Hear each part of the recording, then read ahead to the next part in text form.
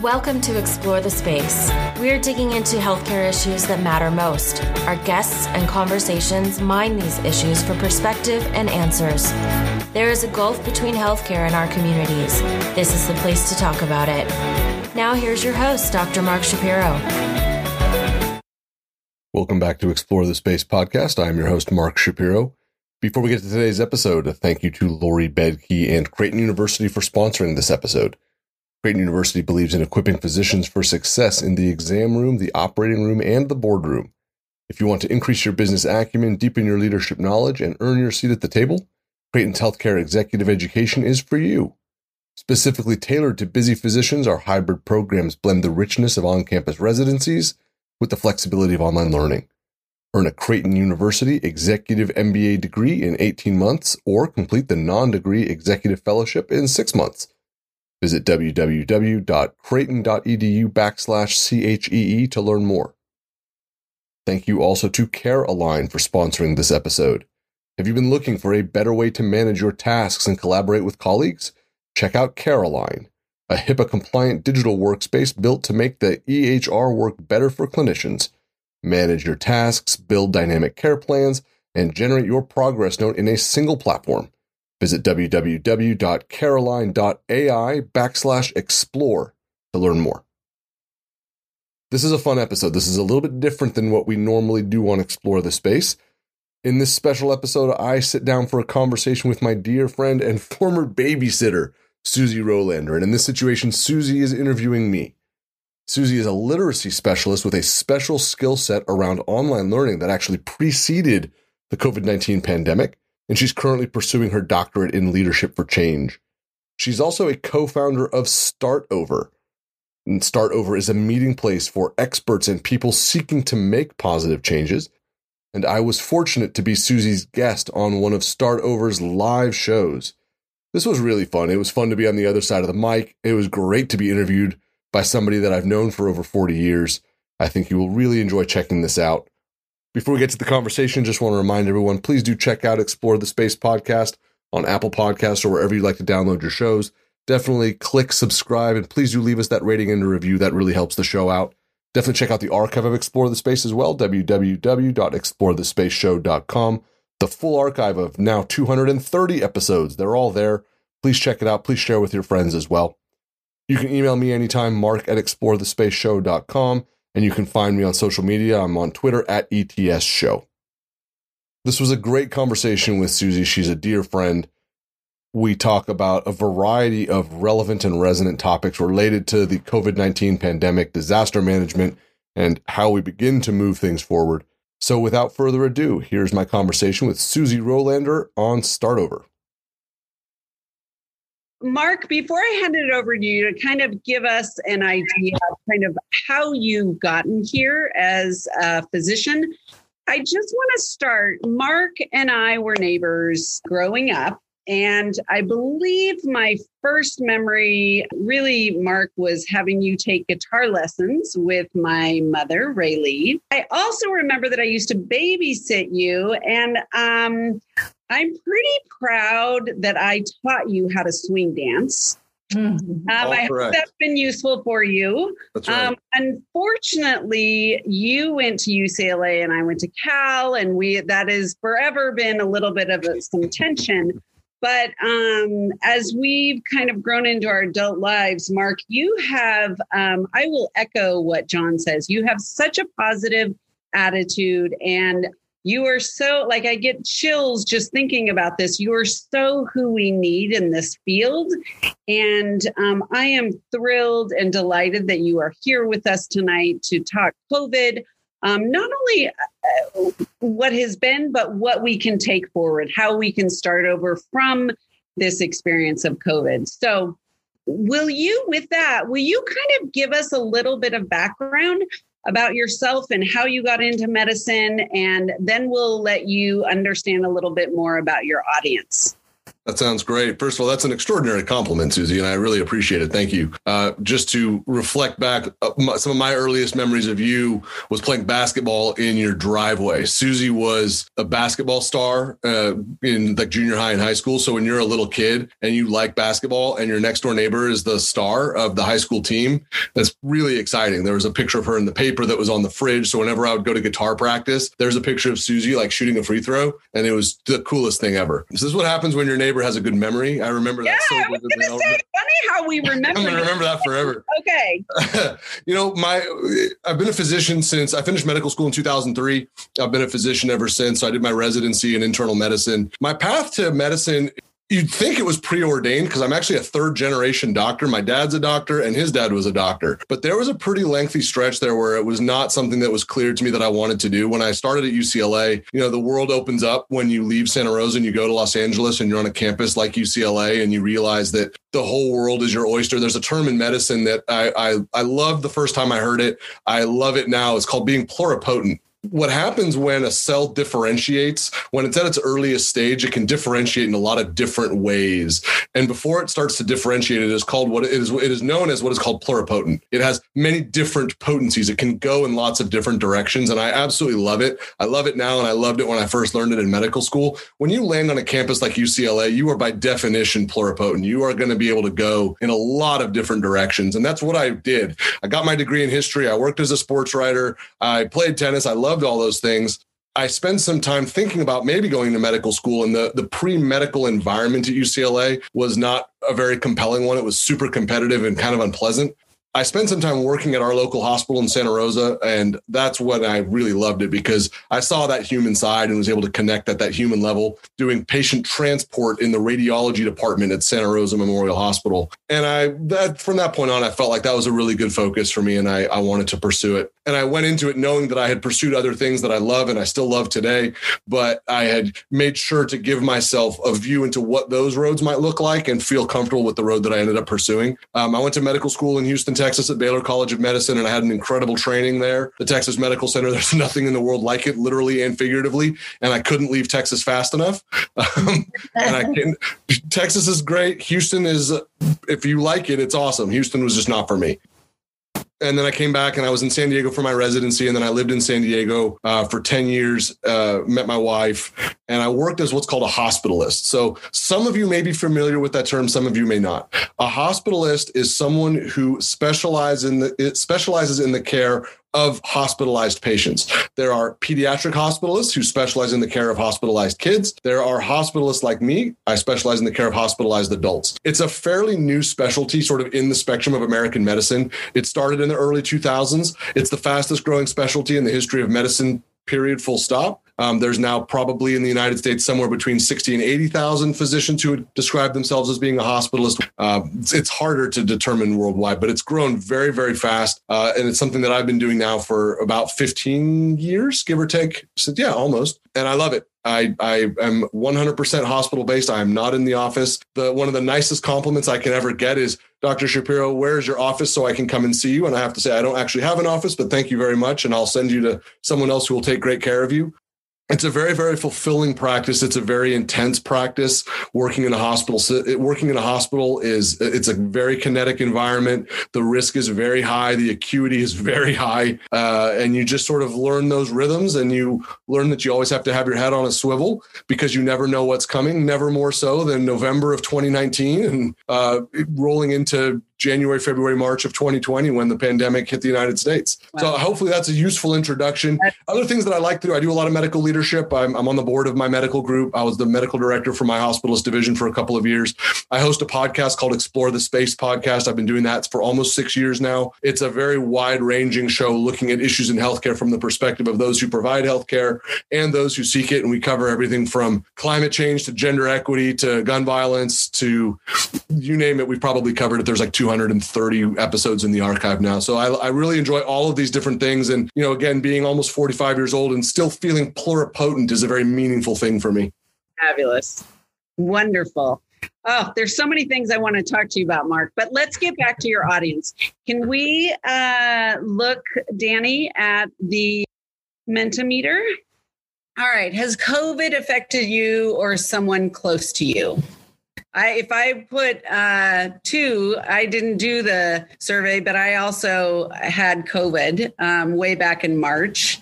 All right. So we have had a lot of people. What are your current behaviors with respect to COVID? And the last question, what are you most curious to learn about in today's conversation? So you're up close and personal to people, how your perspective of how things will play out in the coming months, Mark, and advice about what I can do to prevent the spread while restoring some normalcy. So that gives you a little bit of an idea, Mark, about where your audience is. So let's start, Mark, with I do want to get to hope and what we can do going forward, but I also would love to understand just a little bit about your experience with COVID. I mean, shows now are starting to show what it has been like, right? Grey's Anatomy now, and there are a couple others that really, and I'm actually appreciative of that because I think sometimes those of us who are not in the medical profession, it's if we haven't been touched specifically, it's sometimes hard to understand.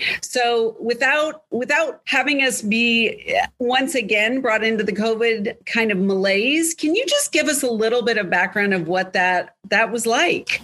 Yeah, no, I appreciate you asking. And I think it's really important to capture something that you said, the COVID malaise.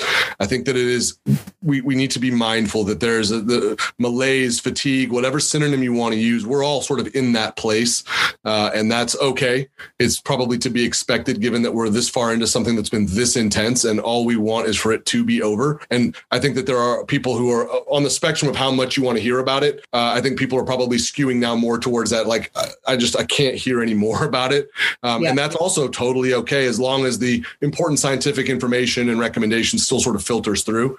Right. In terms of COVID, as soon as, from my perspective, as soon as I started seeing reports from Wuhan in November, I was like, this is going to be bad. This is going to flip everything on its head. I was a minority in that space, and I wasn't like broadcasting it on social media or anything like that because we didn't know. That was just my gut feeling, knowing what I know about virology and, having been through the H1N1 pandemic, that this was just going to be a very different animal and it was going to be profoundly affecting. And we'll sort of see how this all plays out.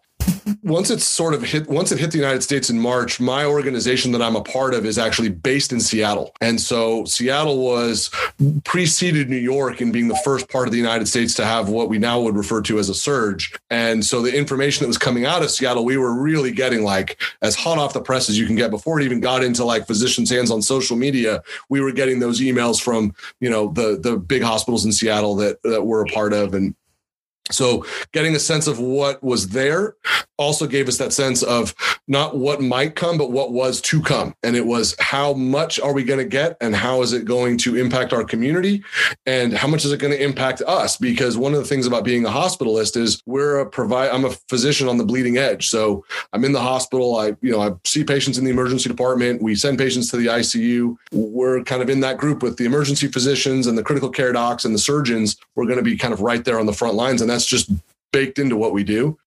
My hospital, we had to kind of adapt and kind of go into a disaster mode. And in Sonoma County, we're used to being in disaster mode. We've been through 3 major wildfires in 4 years. So standing up our what's called incident command and kind of tooling up and having that mindset of this is going to be a disaster that we're going to have to manage to. We've done it before, unfortunately. Disasters are all different in their nature, but in the mindset that you have to have and the sort of the way you sort of think about your resources and your workforce and these sorts of things, it's the same playbook.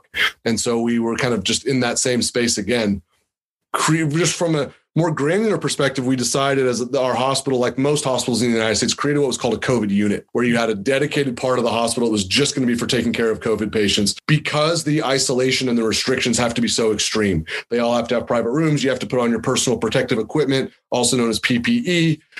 It just needs to be segregated from the rest of the hospital population, and that staff needs to be segregated as well. We went through all the trials and tribulations around access to testing. What is the quality of testing? Can we get tested? It was extraordinarily stressful. I don't use hyperbole and I don't like platitudes. That was extraordinarily stressful. How do we test? Can we test? What if someone doesn't get tested and they come into the hospital? Is the whole hospital going to get infected? These were very real conversations we were having, and we weren't alone. These were conversations that were happening all around the world. They were very stressful. By nature, they were very, very stressful to have. And then to come home and be like, am I going to get sick myself? Am I going to come home and infect my family? It was extraordinarily stressful to kind of step through all of that. The first time I took care of COVID patients, it was one of those moments that I've had time to reflect on it with a lot of my colleagues as well. And we actually had a really cool roundtable on National Hospitals Day where we talked about this. We all had to find our courage. I mean, it was scary.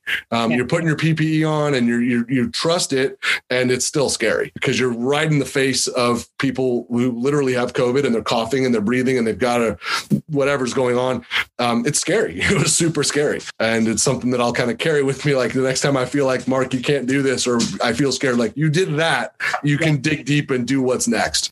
And so, it was a challenge. And then I would rotate off of our COVID service. And then I'd have a month or two where I wasn't taking care of COVID patients. And then I'd go back on our COVID service. And going through those rhythms, it was always some uncertainty. I would have a stretch of time where I'd be off and I'd be getting ready to go back on service. And my wife, Jessica, and I would be looking at each other like, I'll find out tomorrow morning which service I'm going to be on. If I'm going to be on COVID, this is going to be a weird week.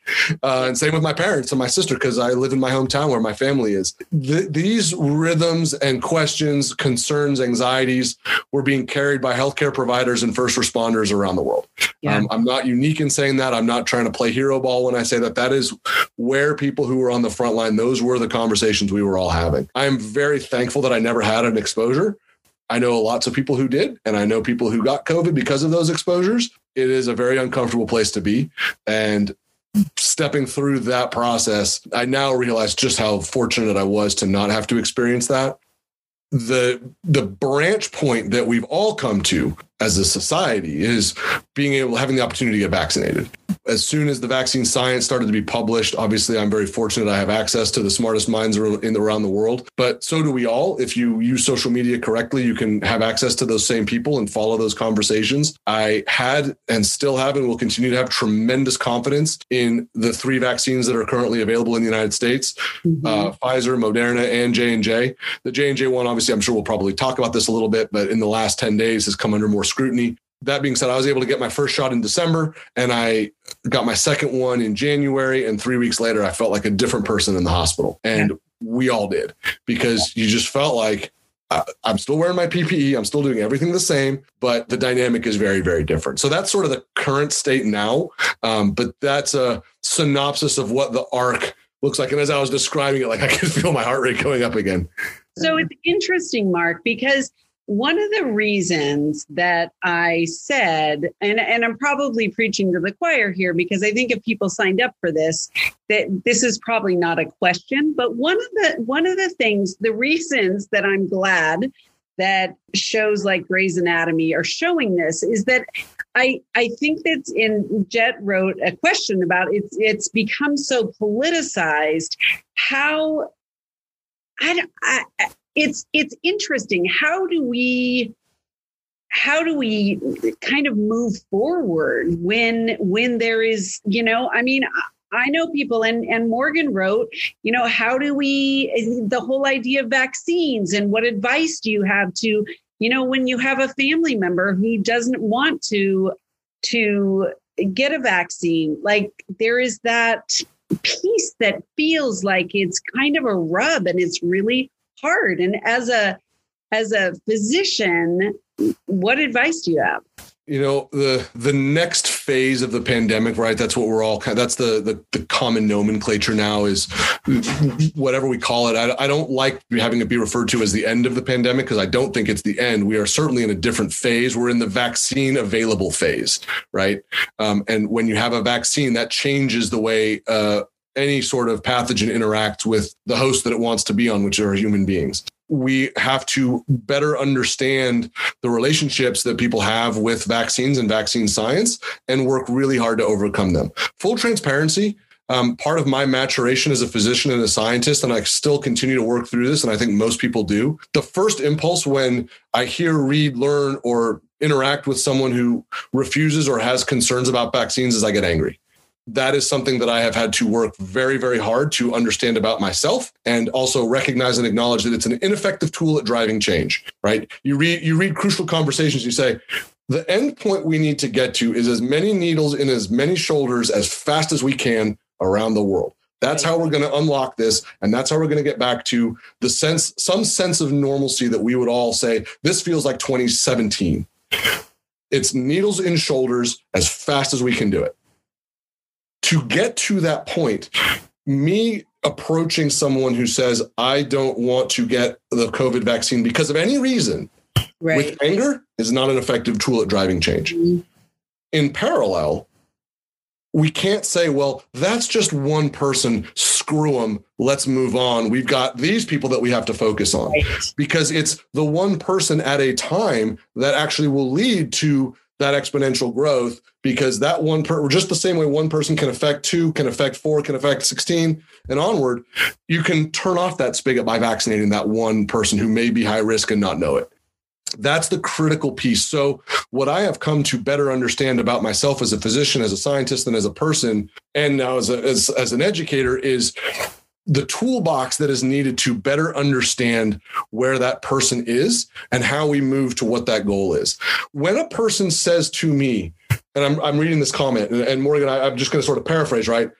If I was to meet the adult daughter who says, I believe in functional medicine and I'm not going to get the vaccine, they are expecting me to get pissed off. They are tooled up and ready to box. And to have Dr. Shapiro come at them guns blazing and to blast them on social media and to tell their friends, guess who I just met? And that is not an effective tool at driving change. We need a needle in that person's shoulder tomorrow and then 4 weeks from tomorrow. That's how we drive change. So it's understanding, what do they mean by functional medicine? What are their concerns? What experiences have they had in the past? Because for them, their personal story may not be the evidence base that we used to say a vaccine is safe, but it's their story. And so we need to take time to understand it. And when I say we, there aren't enough physicians in the United States to do it. Right. It's friends, it's parents, it's anyone who might be thought of as a peer who, when they say that and you don't respond by blasting them, which I guarantee has happened the 12 times that they've mentioned it before, it changes the dynamic of the conversation where, again, I might still be mad at them. I might still think they're being irresponsible and inconsiderate, but I need a needle in their shoulder tomorrow and again in 28 days. Yeah. That's a great, Mark, that is such great advice. I have a friend who feels like she will eventually get the vaccine, but she's just waiting to see how it works. And I have approached that person and said, but I actually think we need to think about the community. Mm-hmm. And I have really pushed back and it hasn't been effective. Yeah. So I like the term help me to understand. So this person says, I want to see how the vaccine works. Interesting. Thank you for sharing that with me. Help me to understand, what do you mean by it works? Mm-hmm. And then they share with you, what do they mean by it works? Yeah. Okay, that's interesting. Who would you suggest is an expert that would share how something like this would work? Who would you trust as an expert? Yeah. And it takes kind of peeling back some layers, because, there's a hubris that informs American medicine, right? Our finest hospitals are the White Castles on the hill. We have to understand that there are a lot of barriers that people are going to have that we have to be wise enough and thoughtful enough and caring enough to try to at least tease out and not label with things like irresponsible or stupid or vaccine hesitant. These are terms that are bandied about in a pejorative manner, and those people are just waiting for that fight. That all being said, there is a Venn diagram of specific topics that are impacting our society on a public health level: climate change, gun violence, anti-vaccine, pseudoscience. Mm-hmm. There is tremendous intersection. There are some really smart people who have also helped me to understand that there will be people that you will not get to, and you have to know where your limit is. And if you're not getting to them and you've hit your limit, you do need to move on. Yeah. That limit is different for all of us, but it's important to know that that's there. Herd immunity is not 100%. It's not chasing an asymptotic line that's we're never going to reach. It's 75 to 80% of the population. When you look at climate change resistance and people who do not feel that they're amenable to change, that number is less than 20%. It's like, depending on who you look at, my favorite is, oh gosh, I just blanked on her name. It'll come to me, but she's been on my show. It's like 9 to 12%. She's a professor of climate science at Texas Tech. Catherine Hayhoe, Dr. Hayhoe. That number is less than what we need to hit herd immunity. So if you hit someone and it's intransigence, you move on. But figure out that it's intransigence, not because you're just banging heads, but because you're realizing that they're not acknowledging science. Mm-hmm. Wow. So what do you, I know you were on a TEDx show about a month ago. Yeah. And you talked a lot about a lesson that you learned through COVID. And I'm wondering if we shift, we have a few minutes left. If we shift a little bit to think about what can we learn? What did we learn? How do we have that hope going forward? Yeah. The muddle and the static around how America and Americans handled COVID for me is very, very muddled. I'm a pragmatist by nature, but I do try to look at things from a positive perspective. But I am a pragmatist. I'm not just a pie in the sky optimist. I think that in a lot of respects, the way a nation with the size, the diversity, the sheer scope and scale, the amount of wealth, the way we handled it, acknowledging a failure of leadership at the federal level is actually pretty remarkable. When you look at how Northern California and specifically my region handled COVID, like it's hats off and a round of applause to this region. People just did it. They just did the work. They wore their masks. They maintained physical distancing. They stayed home. There was a contract that needed to be made, right? And this is something that I've talked about and others have talked about as well, that you make a contract where you say, we're going to ask you to stay home. Yeah. When you do that, you have to provide people with the ways and means to be able to stay home. And if you don't, you're going to have what we saw across the United States. And then when you feed misinformation into that, it's another problem. But to acknowledge the numbers of people that did that did stay home, that did do the work, that still wear their masks, that weathered a storm that I don't understand what it was like for people. I mean, yeah, it was super scary being in the COVID unit, but I had dinner at home and, I didn't lose my job and I didn't lose power except during the wildfire in October. But those sorts of travails didn't affect me or my family. So I think that in a lot of ways, when we do those studies and when we look back, we're going to see that American mettle was tested and stood up to the test. And that makes me really proud to be part of a country that can do all of that, acknowledging the unbelievable challenges that we had to deal with in the face of it. It's made me a more proud American in a lot of ways than I think I was before this started, because we had a failed presidency. We had all sorts of other challenges all around the world. We had leadership at the state level that was heterogeneous, to say the least. And to get through it in the manner that we did, it allows me to better understand the nature of the tragedy. And I think we're going to have to, in some ways, come to grips with that too. But it also has made me feel incredibly proud of the people who did stand up. In parallel with that, I think there will also be a time where we will look back, just like, Tom Brokaw wrote that book, The Greatest Generation, and it was a reflection on what did people do. There's going to be a time where people are going to ask their parents, what did you do in 2019 and 2020 and 2021? It's going to be really hard to answer. I was screaming at a teller in Target. I went viral because I refused to wear a mask. It's going to be really hard to stand up and beat your chest and stand behind those actions. And there's a lot of people who are going to have to own that. And that's on them. There's a lot of people who are going to be able to stand tall and say, this was so hard and my family members died and I got sick and I lost my job and my business failed and we still stood up. I get emotional when I think about it. And then there's going to be the reckoning. We have over 500,000 Americans died. Yeah. I don't understand how we're going to grieve that much loss. And we're going to deal with it this year, right? We're now a year into when it came to the United States. All these families are going to have to start acknowledging wow, it's been a year since dad died or a year since mom died alone in the hospital. Yeah. It's going to be really hard. And Mark, to add to that, right? no one has been able to have the normal types of processes. Oh. And right. I mean, I had a friend whose fiance died, and she had to go tell the mom at arm's length. She was not able to have a funeral. I mean, she's one of those, approaching 600,000 people who couldn't have what we normally do to help the grieving, right? The next epidemic we're going to have, and I'm borrowing this from Jess Cordova, who's the founder of Lemonada Media, which does In the Bubble and a bunch of other podcasts. And she's right when she says we're starting on an epidemic of grieving in the United States. That's the next epidemic we're about to deal with.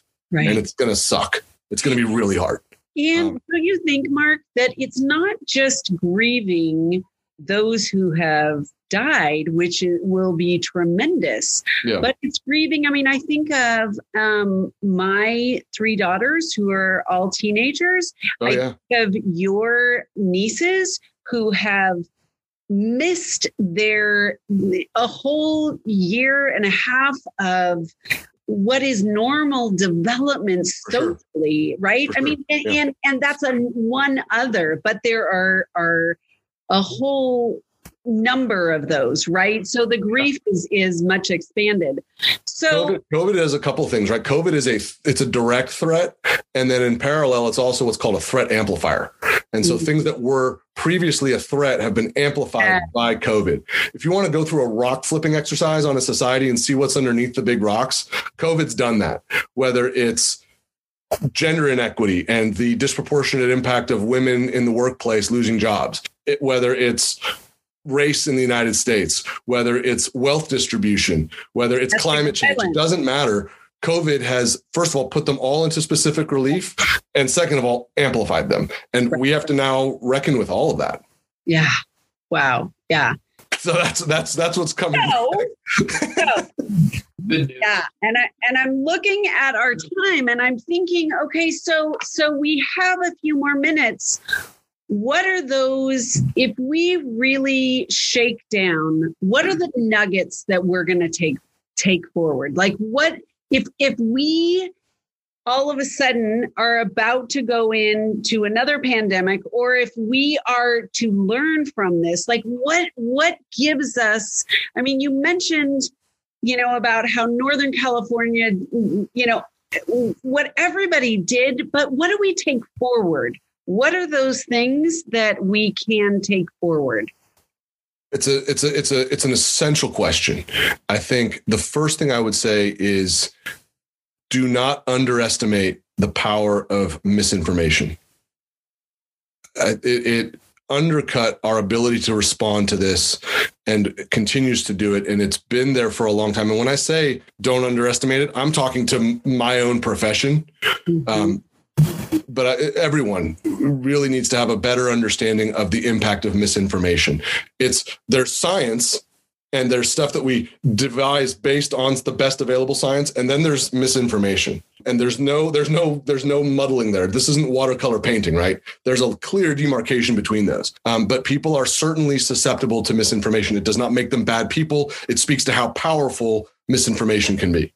I think also trust that, right? I'm a student of history. I got my degree in history. The better angels of our nature can and will prevail, but we have to allow them to do so. And so, that's a quote from Lincoln towards the end of the American Civil War, where over 500,000 Americans died. We have to trust in the better angels of our nature to see us through this and to see us through all of the things that come next. There isn't going to be, though, any piece of wisdom and people are going to try. The hucksters are going to try and sell you, do this, this, and this, and everything will be fine the next time. It doesn't work that way. Every challenge is different. Every disaster is different, but the playbook has to be the same, whether it's a wildfire or a pandemic or whatever the case may be. The playbook is the same. Trust the science, look after the people next to you, and work hard. And that's all you're going to be able to do. The dimensions of those 3 pieces are going to be different depending on the challenge, but trust the science, look after the people next to you, work hard. When it's all said and done, you'll be able to say, I did the best that I could. I'm not sure we say anything else after that, Mark.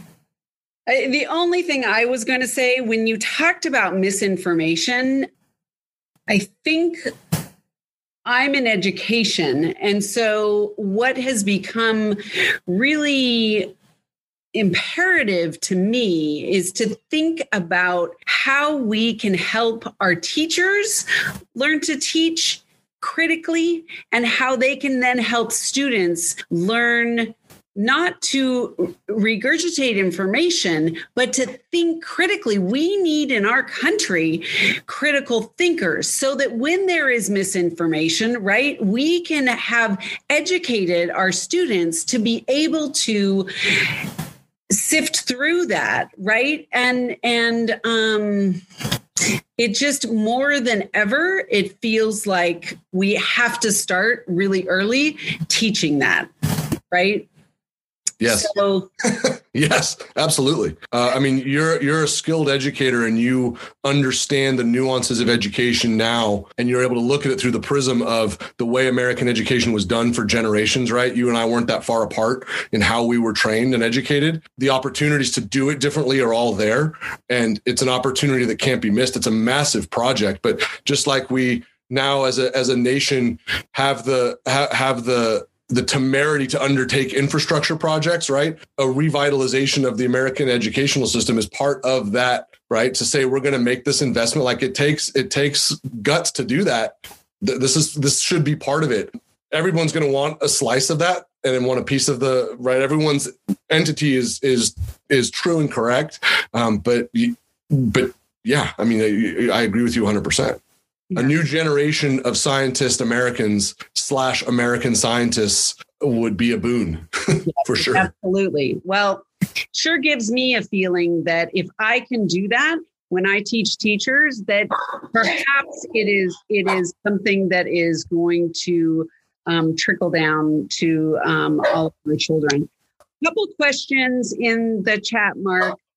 Whitney asked how to show gratitude to the medical community without it seeming yes, right. What can someone do? Thank you for asking that. It's a great question. We've talked about it all the time. When I say we, my friends and my colleagues and people at the hospital, it's been a topic on Explore the Space a couple of times. The heroization of physicians, the war analogies. A friend of mine who's a retired lieutenant general from the U.S. Army, he and I have talked about this at length on Explore the Space. Like, are the war analogies appropriate? How do we use them responsibly?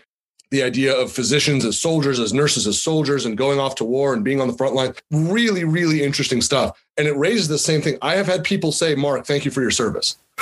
And I had to learn how to answer that question in a way that is respectful and accepting when it feels super cringy. They are coming from a place of gratitude. And I would invite Whitney and all of you, there's an organization called Operation Gratitude. I'm involved with them. It was started by a retired Marine officer, and they do work for first responders and all around the world now. Operation Gratitude is super, super cool. He and I talked about that question specifically, and it's a call and response. Thank you for your gratitude. Thank you for your appreciation, or thank you for your service. Thank you for your appreciation. The person that's saying that needs to feel validated. They don't know what to say either. We didn't know what to say to soldiers who were coming back from Iraq and Afghanistan. We just knew we didn't want to treat them like we had treated those who came back from Vietnam. We knew that it needed to be a different dynamic so we didn't have a lost generation of American citizen soldiers. It's hard. It's super hard because you don't know what their experience is necessarily like. And yet you want them to feel embraced and welcomed and appreciated. So something like that is great. But saying thank you really does matter. And then it's whatever feels right to you, whatever feels right and thoughtful and soulful, because, I appreciate Whitney saying it might seem gratuitous. To whom? It might not feel gratuitous to me if you say thank you. It might feel gratuitous to somebody else, but you won't know that. There's another phrase that I love and I use on the show all the time. It's stepping into tension. When you say thank you to a healthcare worker or a first responder who was fighting a wildfire or came to rescue you during a flash flood, thank you for doing this. Thank you for serving. That is a huge step into tension because you don't know how they may respond, but they will hear your message. And that is a huge step in the right direction. Or you could just like bang on pots and pans like we do in New York. Right. Right. So John asked, how should we relate to people on the 1-year anniversary of death from COVID of someone in their immediate family? I am not a grief expert. I will say that everyone will go through in some way, shape, or form something related to the 5 stages of grief from Kubler-Ross. It's going to be a muddle because the normal traditions of grieving in the United States revolved, for the majority of people, not everybody, some form of in-person connection, whether it was at the time of death or after, some sense of community, of fellowship, I want to acknowledge that we have a very diverse country here, but that seems to be an overarching thread. As a student of the Civil War, there's amazing scholarship on how Americans grieved during the Civil War. It's different than how we grieve now, and we'll write those books too. A huge part of the way Americans are used to grieving was removed. We didn't get to grieve together. We didn't get to bury our loved ones. We didn't get to be at the bedside. I had a patient's family member in the hospital, physically in the hospital. I guess it was about 3 weeks ago. And I was like, whoa, you're here. I haven't had a family member in the hospital for a year. We're going to learn together how to address that. But I think it's just acknowledging it and just being courageous and saying what you experienced, we don't understand. How can we support you? Because we don't know. And it would be arrogant of me to say, I understand how what your grieving process is going to look like. You're probably in stage 4. Let me just open my textbook from medical school. That's nonsense. We have no idea. The journey is different, and how we grieve got totally disrupted, just like every facet of American life. Yeah. Just like you say thank you to someone who you perceived as being of service, someone who you think may be grieving, just say, I imagine your process is totally different than what you had ever expected. How can I support you? Yeah. Right? Just look after the person next to you. Yeah. That makes whatever way they need. Don't perceive to know what they need. Access what they need and then just do it. Yeah. Thanks, Mark. What was behind the question was that I was thinking about an aunt of mine who died. There was no funeral. We couldn't acknowledge the great life she had lived. She was quite old. And so I was wondering, should we propose to get people together? But I mean, you're right. We just, ask her kids, how, is this something you would like to make a bigger event or not? How do you want to grieve and handle it? It's giving people that sense of agency that they lost. And even if what they say feels weird, disagreeable, not necessarily what you would do in the same situation, doesn't mean they're wrong. And so it's giving them the agency that was lost of, okay, now what do you want to do? And whatever you want to do, we'll be here. You want to do something? Cool. You don't? Okay. We'll still be here. Well, Mark, before we go, we have 2 things that I'd like to do. One is in sense of gratitude. I would like to extend gratitude to you, but actually also to your mother and your father. I don't know if he's on today, but they raised an amazing son. So thank you to Margaret and Des. And Mark, thank you so much. I almost feel like we've found another facet of our relationship that this is so fun. I want to get with you another time. My thanks once again to Susie for having me on an episode of Start Over. Their conversations are wonderful. There's a link to Start Over in the show notes. This episode did cut off a tiny bit abruptly. You'll notice at the end, but that was really just us saying thank you for another 10 or 15 seconds. So the good content, the key stuff, we had covered all of it, and we still managed to get a couple of nice words in about each other. It was very cool. My mom was in the audience and my dad checked it out afterwards, so that was very special for me as well. My thanks also to Lori Bedke and Creighton University for sponsoring this episode. Learn more about Creighton's Executive MBA and Executive Fellowship programs at www.creighton.edu/CHEE. Thank you also to Care Align for sponsoring this episode. Check out Care Align for everything you need to manage patient care at your fingertips. Go to www.carealign.ai/explore to learn more. Thanks as always to you for listening. I hope you enjoyed this episode of Explore the Space with me on the other side of the mic. It was great fun to do it. We will be back soon with more great content. So until then, continue to take care of yourselves. If you have not had the opportunity yet to get your COVID-19 vaccine, please do so. And if you have any questions about it, please do speak with an expert, your physician, a friend, but make sure to get that done. That is our ticket out of all of this. We will be back soon with another episode of Explore the Space. So until then, take care. We'll see you soon. Bye-bye. Thank you for listening to Explore the Space. Visit us on our website, explorethespaceshow.com, and please subscribe to our podcast on iTunes. Follow us on Twitter at ETS Show, and you can email Dr. Shapiro by writing to Mark at explorethespaceshow.com.